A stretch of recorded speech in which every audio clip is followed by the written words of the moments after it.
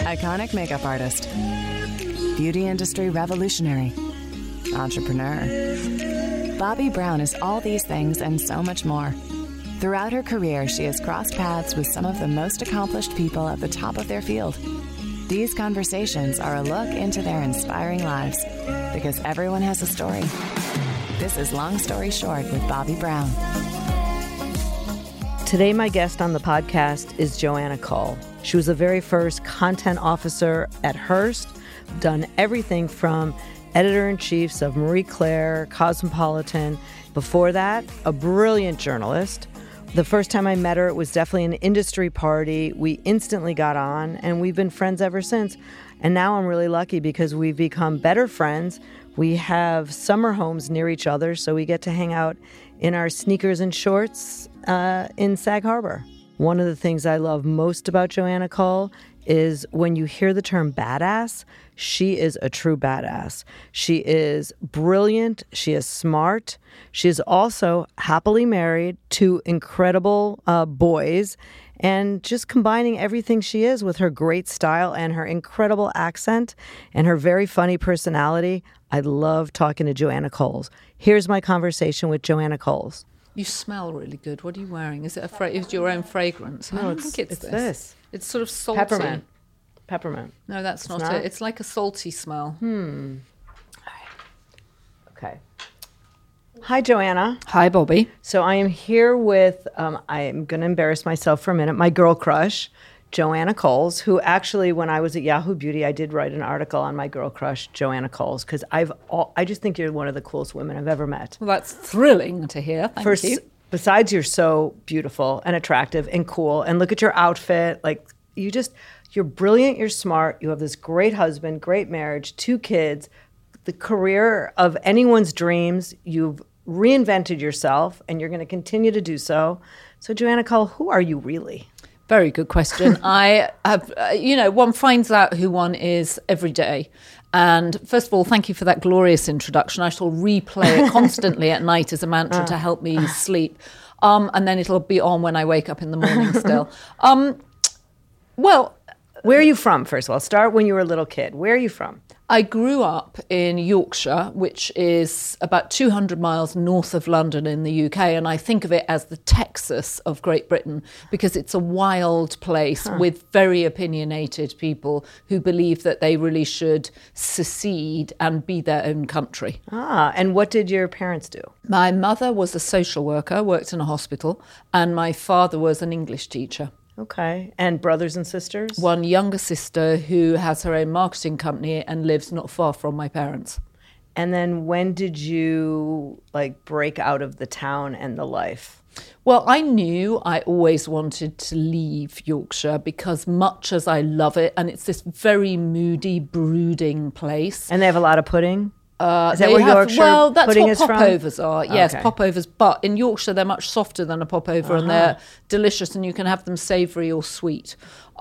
So by the time I'd had my fill of Yorkshire puddings, I was ready to leave. It's the Bronte country. It's where Heathcliff ran across the moors, or actually Cathy ran across the moors shouting Heathcliff, and it's where Ted Hughes came from, who Sylvia Plath was married to, and it's this really dark, brooding, rainy, See, I want to talk like she talks. romantic place.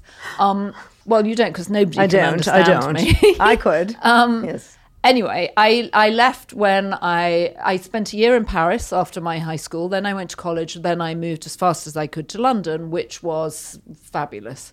And what was your first job? My first job was as a graduate. Well, my first job going back to when I was sort of 12, 13 was actually selling magazines in a newsagent. And I worked in the centre of Leeds, in Leeds bus station, actually. It was very busy, and you had to do an enormous amount of mental arithmetic because people would come in with all sorts of candies and magazines and newspapers. Remember those? And actually, it was enormous fun because you were constantly dealing with people and their demands.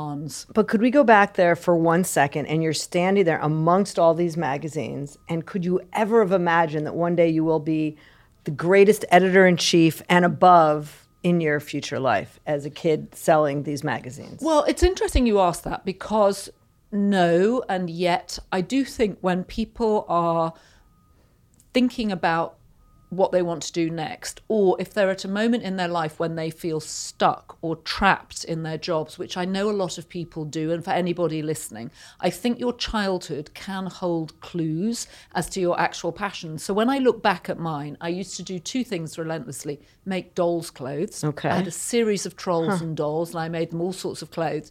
And I produced a magazine with my best friend that we would deliver to our neighbours. And we sent a copy to the Queen of England, whose maid-in-waiting sent us a letter back saying Her Majesty thoroughly enjoyed reading it and was looking forward to future issues. Do you have that letter still? I do have the letter. Of course I have the awesome. letter. And actually I should frame the letter, but I do have the letter still. And so, yes, I knew I wanted to work in magazine/journalism. Did I expect to run a magazine empire in New York? No, but the seeds were there. And when did you come to America? I moved to America 21 years ago, and I came initially as the Guardian correspondent. And then after a year, I moved to the Times of London as their correspondent. And I still think it was one of the most fabulous jobs ever. You got to travel around America writing about whatever you wanted, which still to me seems like an extraordinary luxury. With the budget for travel, you could stay where you wanted? Well, no. I mean, I would stay in Motel 6s, but it didn't really matter because America is such an interesting country. And there are so many interesting stories. No, it still is. You know, the story of America right now is incredibly interesting. The division in the culture, is it really as big as we think? The difference between rural and urban communities. The glory of the American landscape. It's such an exciting, romantic country. And I'm still, despite its current issues, so in love with America. It's my big love story. And when did you meet your husband? Was he in America or was it? I met my husband in London in a long, long time back, 1990. So, and then we moved here together 7 years after we met. Okay. And so from your journalist, career, when did you go into the women's magazine? Was Marie Claire your first? I moved into magazines when I had my second son, and it became clear I couldn't travel at will around America. And it had never dawned on me, and this will seem crazy because, Bobby, you've got 3 boys. It never dawned on me until I had children that actually sometimes you can't always do the job you want with the kids if you want to see them. Right. And I suddenly realized, I'm not going to be able to travel at the drop of a hat. If there's a big story, I can't just go and grab my overnight bag and fly off. So I moved into magazines because I wanted more control over my schedule. And I thought, I'll have a desk job. And for the first 2 years, I found it really hard. I hated being trapped in an office. And then I got used to it. And But what was your first job? My first job was actually at New York Magazine. Okay. And it was, I started the week before 9/11. So in fact, it was an incredibly interesting time to be at New York, in New York at that time. But I just hated being trapped in an office editing other people's content. And it was really only when I got to be editor-in-chief of Marie Claire, I got to see the advantages of being able to run something and be in charge. And then it turned out I loved that. And that's when you learned business. Yeah, I really learned how content gets funded and thought much more holistically about what women's media is and what it was evolving into as really social media was beginning to take off. And as Marie Claire is the smart woman's magazine with amazing stories, and it really bridges the fashion and beauty with news stories. Yeah, and we had great stories about, the first woman police chief in Afghanistan. We had amazing stories about women, matriarchal cultures where women married women because they didn't trust the men. I mean, crazy stories going on in developing countries and in other countries. There was an extraordinary story we did in Russia about a school that taught Russian women how to find rich guys to marry. I mean, just bizarro things that you couldn't imagine existing anywhere else, really. And then your next leap was Cosmo? So I did Marie Claire for 6 years, had an absolute blast. And it was fascinating because it also had a French owner. So you had an American owner and a French owner. So two bosses, two different languages, very different aesthetics. So you were constantly juggling those two voices in your head. A wonderful team that was really exciting, fabulous to pick a team that you want to work with and then watch them blossom. And then after 6 years, I went to edit Cosmo, which was the most extraordinary gift. You know, you think of the great editor of the 20th century, Helen Gurley Brown, and when she took over at Cosmo, she was right in the middle of the sexual revolution. Did you ever meet her? I met her once. She took me for lunch when I joined Marie Claire. Amazing woman, very frail and thin at that point. And I ordered a burger. And she told me I could have the burger or the bun, but I couldn't have both. But I did have both. But I think I only ate half of it because I was slightly intimidated. And she was notoriously thin and nibbled at a bit of quinoa. Wow. Yeah. Wow. She was quite a lady. I knew her pretty well. You know, very interesting lady. Go on. Well, my favorite story is we went to some, fancy dinner, probably a lauder dinner, and she was there, and she was wearing a very off-the-shoulder outfit, and she was in her older age, and she was sitting next to my husband, and the shirt kept going down and down and down as she's talking to my husband, who at the time was probably 35, maybe 40 years old, and it was really funny, but I noticed she had lipstick on her teeth. So I went over to her and I said, "Excuse me, you have lipstick on your teeth." And she goes, "Oh, thank you so much for telling me." Like, she hugged me. No one would ever do it. She wiped it off. I went back to the table. I looked over. She got lipstick on her teeth again. I walked back over. I said, "I am so sorry. Here is a mirror." And then she said to me, "I don't know what's wrong." I said, "What lipstick are you wearing?" And she said, "I'm wearing Estee Lauder." And I said, "Well, can I just send you mine tomorrow?" And I didn't. I don't know. I think she never got lipstick on her teeth. She never did. She never did. But she said no one has ever told her those things. But I always made sure I told people if they had things in their teeth or in their nose. How's my you lipstick? Don't. You look unbelievable. Good. Yes, I would tell you. Good. Unbelievable. Well, she was she was an extraordinary woman who really changed how women thought about, I think, what they looked like and about sex in the 60s and 70s. So, Joanna, one thing I just want you to explain to me. So you went from Marie Claire, which is basically a journalistic fashion magazine, to Cosmo, which is all about, things that we don't all talk about. So what was that like, that transition? Well, listen, what could be more exciting than taking on the world's biggest female media brand? Couldn't have been more exciting. 65 issues or 65 editions across the world.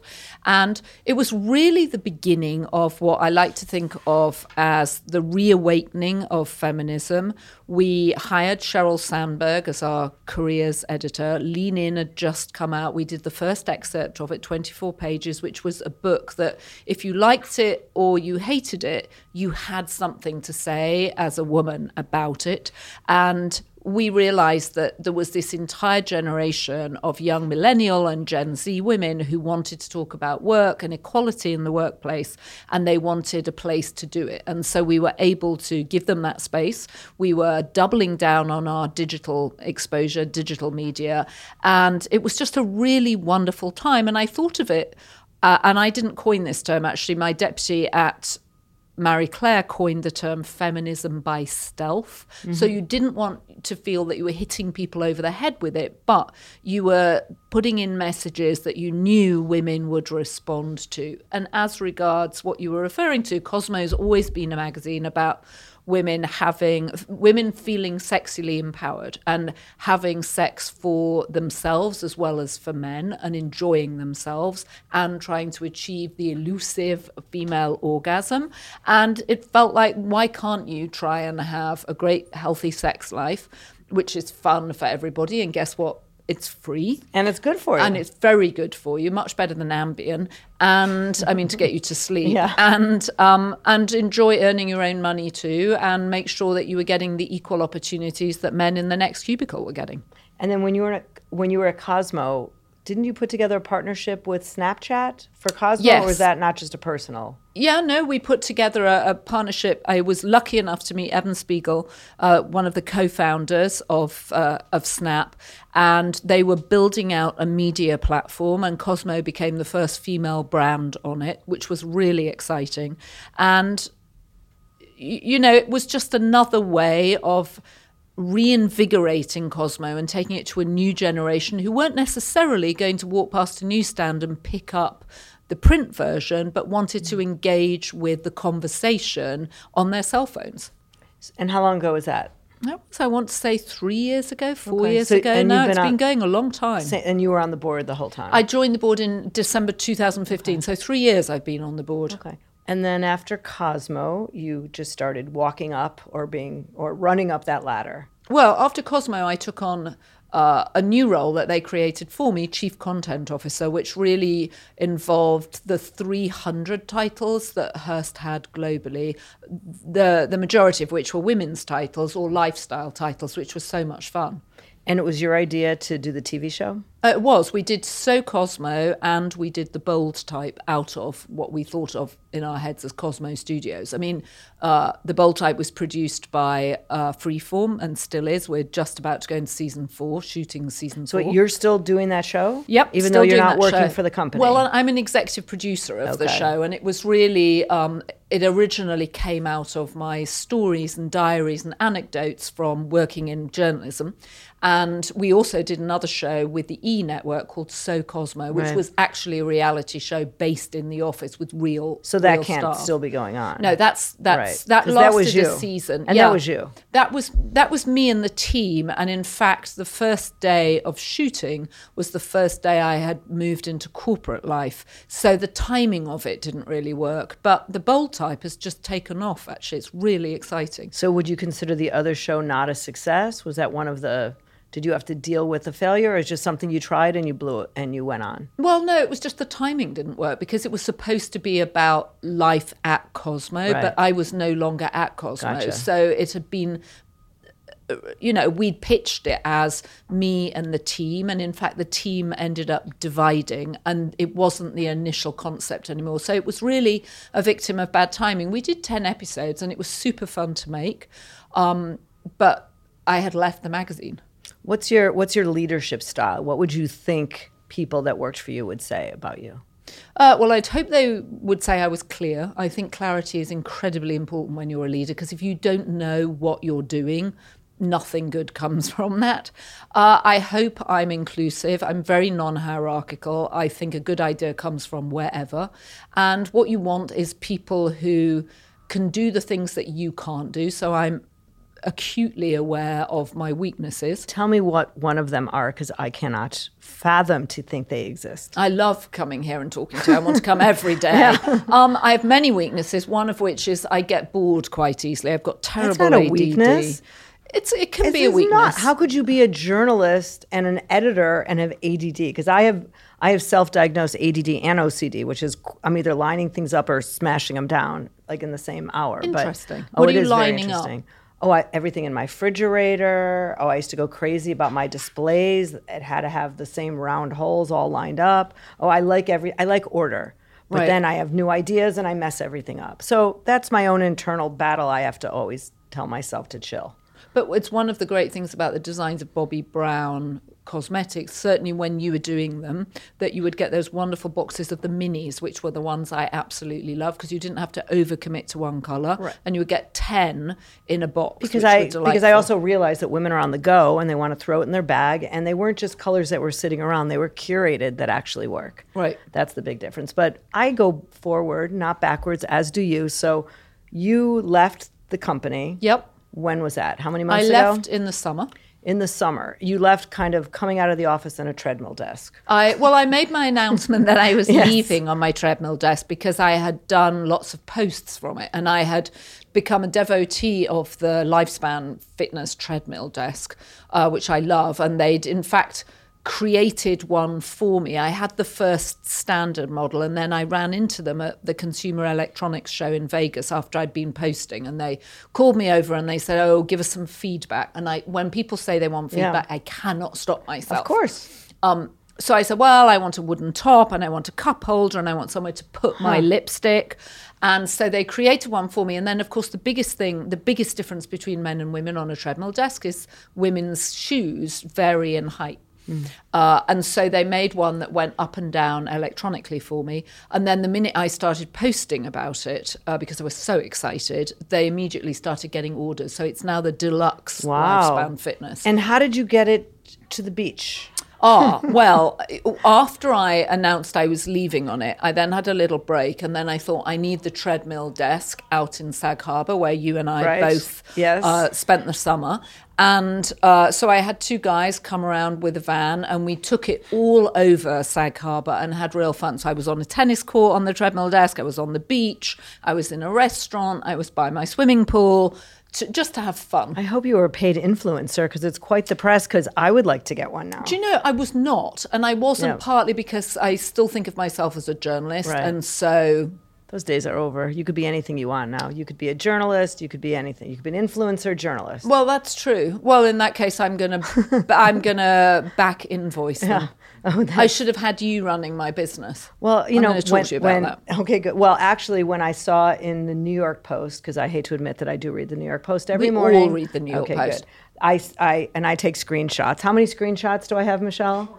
Over 1,000 screenshots, things that I want to pay attention to later. I screenshotted that there was a rumor you were leaving, and so I emailed you that second from my bedroom in Sag Harbor saying, can I talk to you? I want you to be the president of my new company. Did I not do that? You did, and you were the first person I met. I think I left on the Friday, and then I met you for brunch on the Saturday. Yes, with your boys running around the house just the way I like it. You know. Well, I don't know if they were running or they were sleeping. Loping. Yeah, I think to be fair, they were sleeping. Yeah. So I think they emerged out of their rooms at about 3:00. We were meeting at 11. I think we finished talking at 3, and the boys poked their heads out of the bedroom. And I realized talking to you how brilliant it would be for me to have you run my new empire. But I also realized there's no way, because you have so much to do for Joanna Cole, the brand, the person, the brand. Whatever you decide to do is going to be something, and everyone's going to know your name, and I'm not sure what it is, and I'm just really excited for you, and I want to hear what has been happening since we had that chat. Well, thank you for asking. And I have embarked on a more entrepreneurial journey, which I had often thought about doing. And I had spent some time really reconciling myself to the fact that corporate life, in the way that it was evolving, was not the perfect fit for me. I mean, I love magazines, I love content, but I was ready to do something new.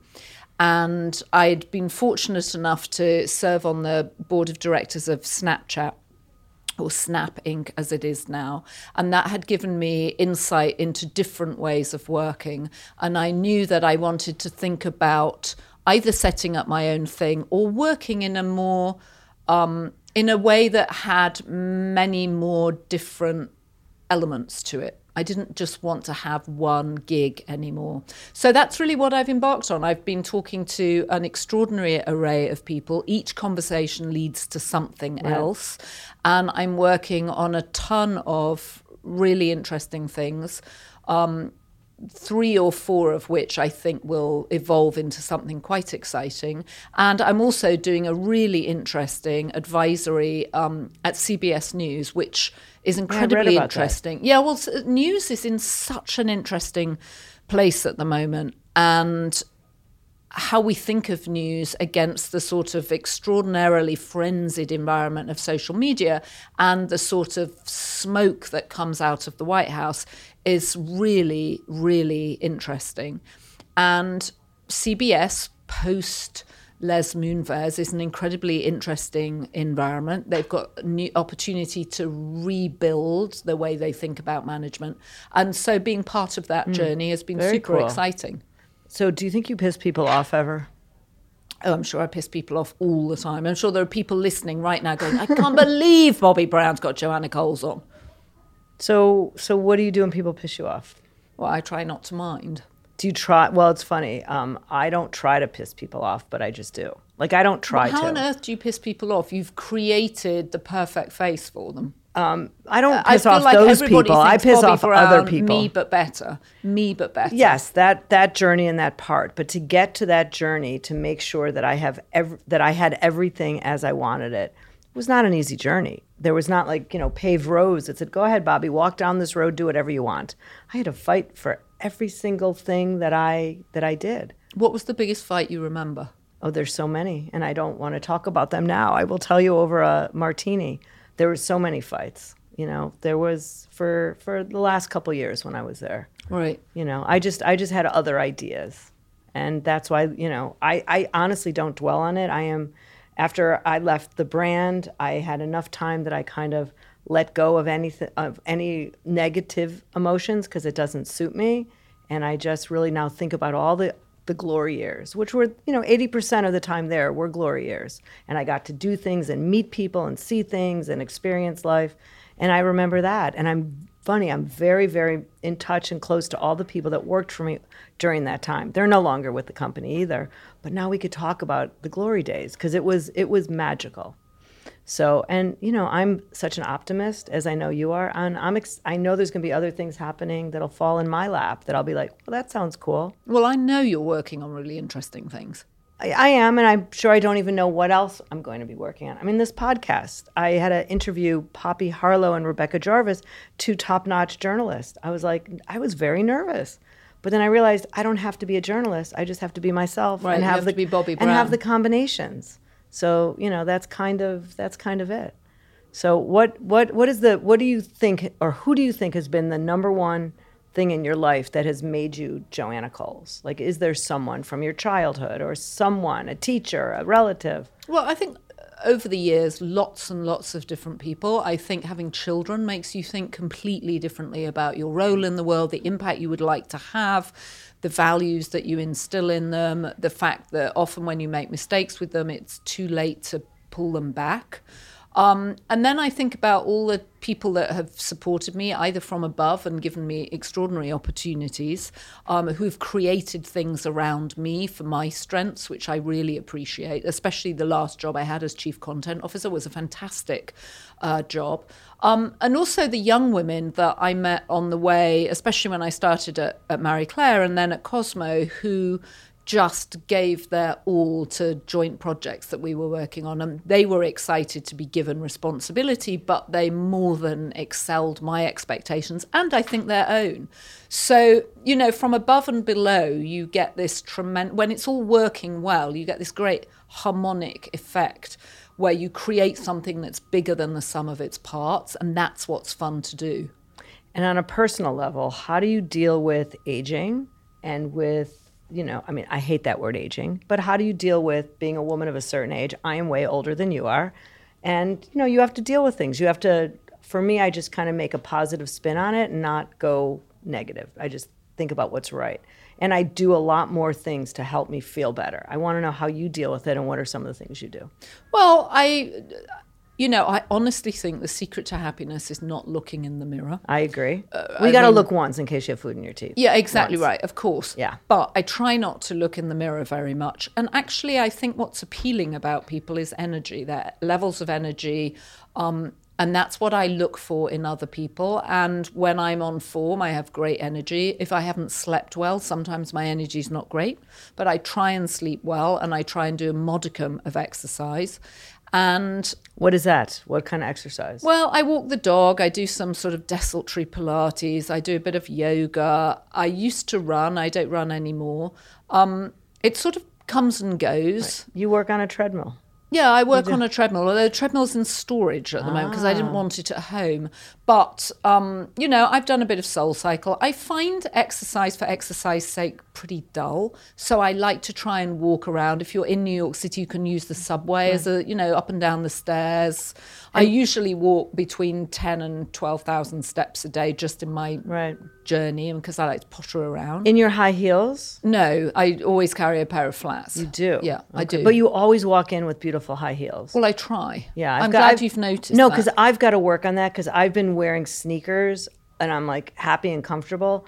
But then when I walk in, I am 5 foot tall. And everyone else that walks in has these cool like high heels on. So you are a towering 5 foot. I think of you as a huge presence. Oh, well, I don't care who you are. You still feel that little kid that you were. And my shoulders go in. I'm like, yeah, I'm short.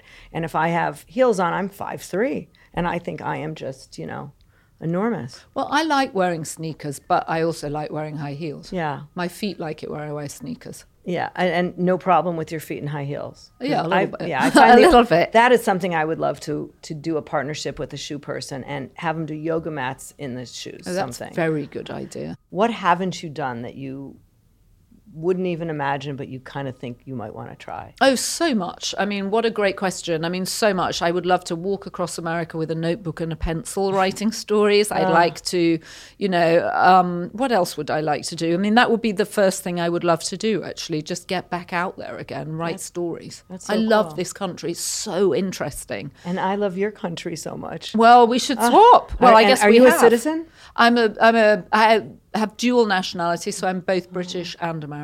Do you think I can get dual? I do. I think that they would welcome you with open arms. Yes, and I think you need to send some lipsticks to the Queen. To the Queen, or maybe yes. actually to Meghan Markle, right? She's the ultimate twofer. I know Meghan. I've worked with her, and I You just saw her recently. Tell everything. Yes. Tell everything. Yes. How's she getting on? Is she enjoying herself? She is.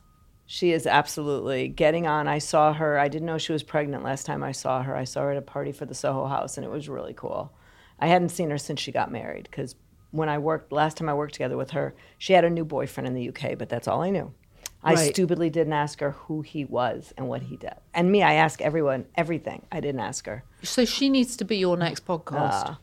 I don't think, first of all, I don't have a direct line to her, but she's a very cool girl.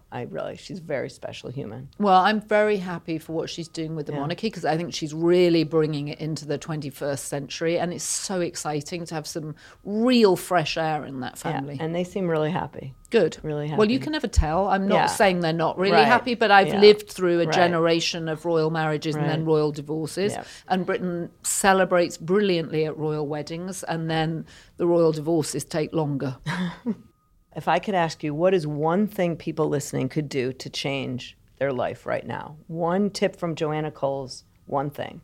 I would say we are losing two habits that worry me. One is solitude and daydreaming, because it's so easy to fill up the space by looking on your cell phone, right? And we're never going to live without our devices now, but it doesn't have to be zero sum. So I would say try and give yourself half an hour a day when you're not filling up the gap of spare time, and allow your mind to wander. And then I do think that we are also in danger of losing the art of reading a book. And I do think the concentration required, which seems like an enormous effort given the ease with which one can scroll through information online, really pays off. And when you find a good book, there's nothing like it. The ability to lose yourself in a good book is so exciting. It's incredibly low-cost entertainment. I'm in the middle of 3 books at the moment. David Sheff's Beautiful Boy, which is a wonderful book for any parent. Michelle Obama's book, Becoming, which is an amazing book about her journey. And Lisa Brennan Jobs' book about what it was like being Steve Jobs' daughter, which is a beautifully written, really interesting perspective on, a man that's dominated our generation, really. And so those journeys, you really learn from the being enveloped in someone else's story, and it gives you a moment to get away from your own brain. How could you read 3 at once? Because you sort of pick them up, put them down. It depends on my mood. And when do you read? See, I wait till I get in bed to read, and then I'm a goner. I try and read at the weekends, and I try and read on a Saturday afternoon. Actually, Saturday afternoon, 4:00, I like to clamber into bed with a pile of books, a cup of tea, and disappear for 2 hours. I will have to try that. That's my one thing. I just want to thank you so much for coming in. It really means so much to me, and I'm so happy to see you, and I can't wait to see everything. Where could people that are listening find out what you're doing? Well, you can follow me on social media. I'm just Joanna Coles at Twitter and Joanna Coles at Instagram. You're not just Joanna Coles. No, I'm sorry. I'm just... Because I'm just Bobby Brown, so you're not just Joanna Coles. I'm just my name at Instagram, Twitter. She's Joanna... Instagram and Twitter and Snap. Joanna Coles. But I haven't got anything to announce right now. I'm still in the learning phase, and it's been much more fun than I'd expected. I know. It's a cool new world, right? Yeah, it's very interesting. Thank you. Oh, thank you. That was my conversation with Joanna Coles. And if you want to know what she's up to now, follow her on @JoannaColes. That's it for this episode of Long Story Short. Follow me online at Just Bobby Brown. If there's someone you want on the show, let me know there. If you really like the podcast, rate and review the show on Apple Podcasts or wherever you listen to podcasts.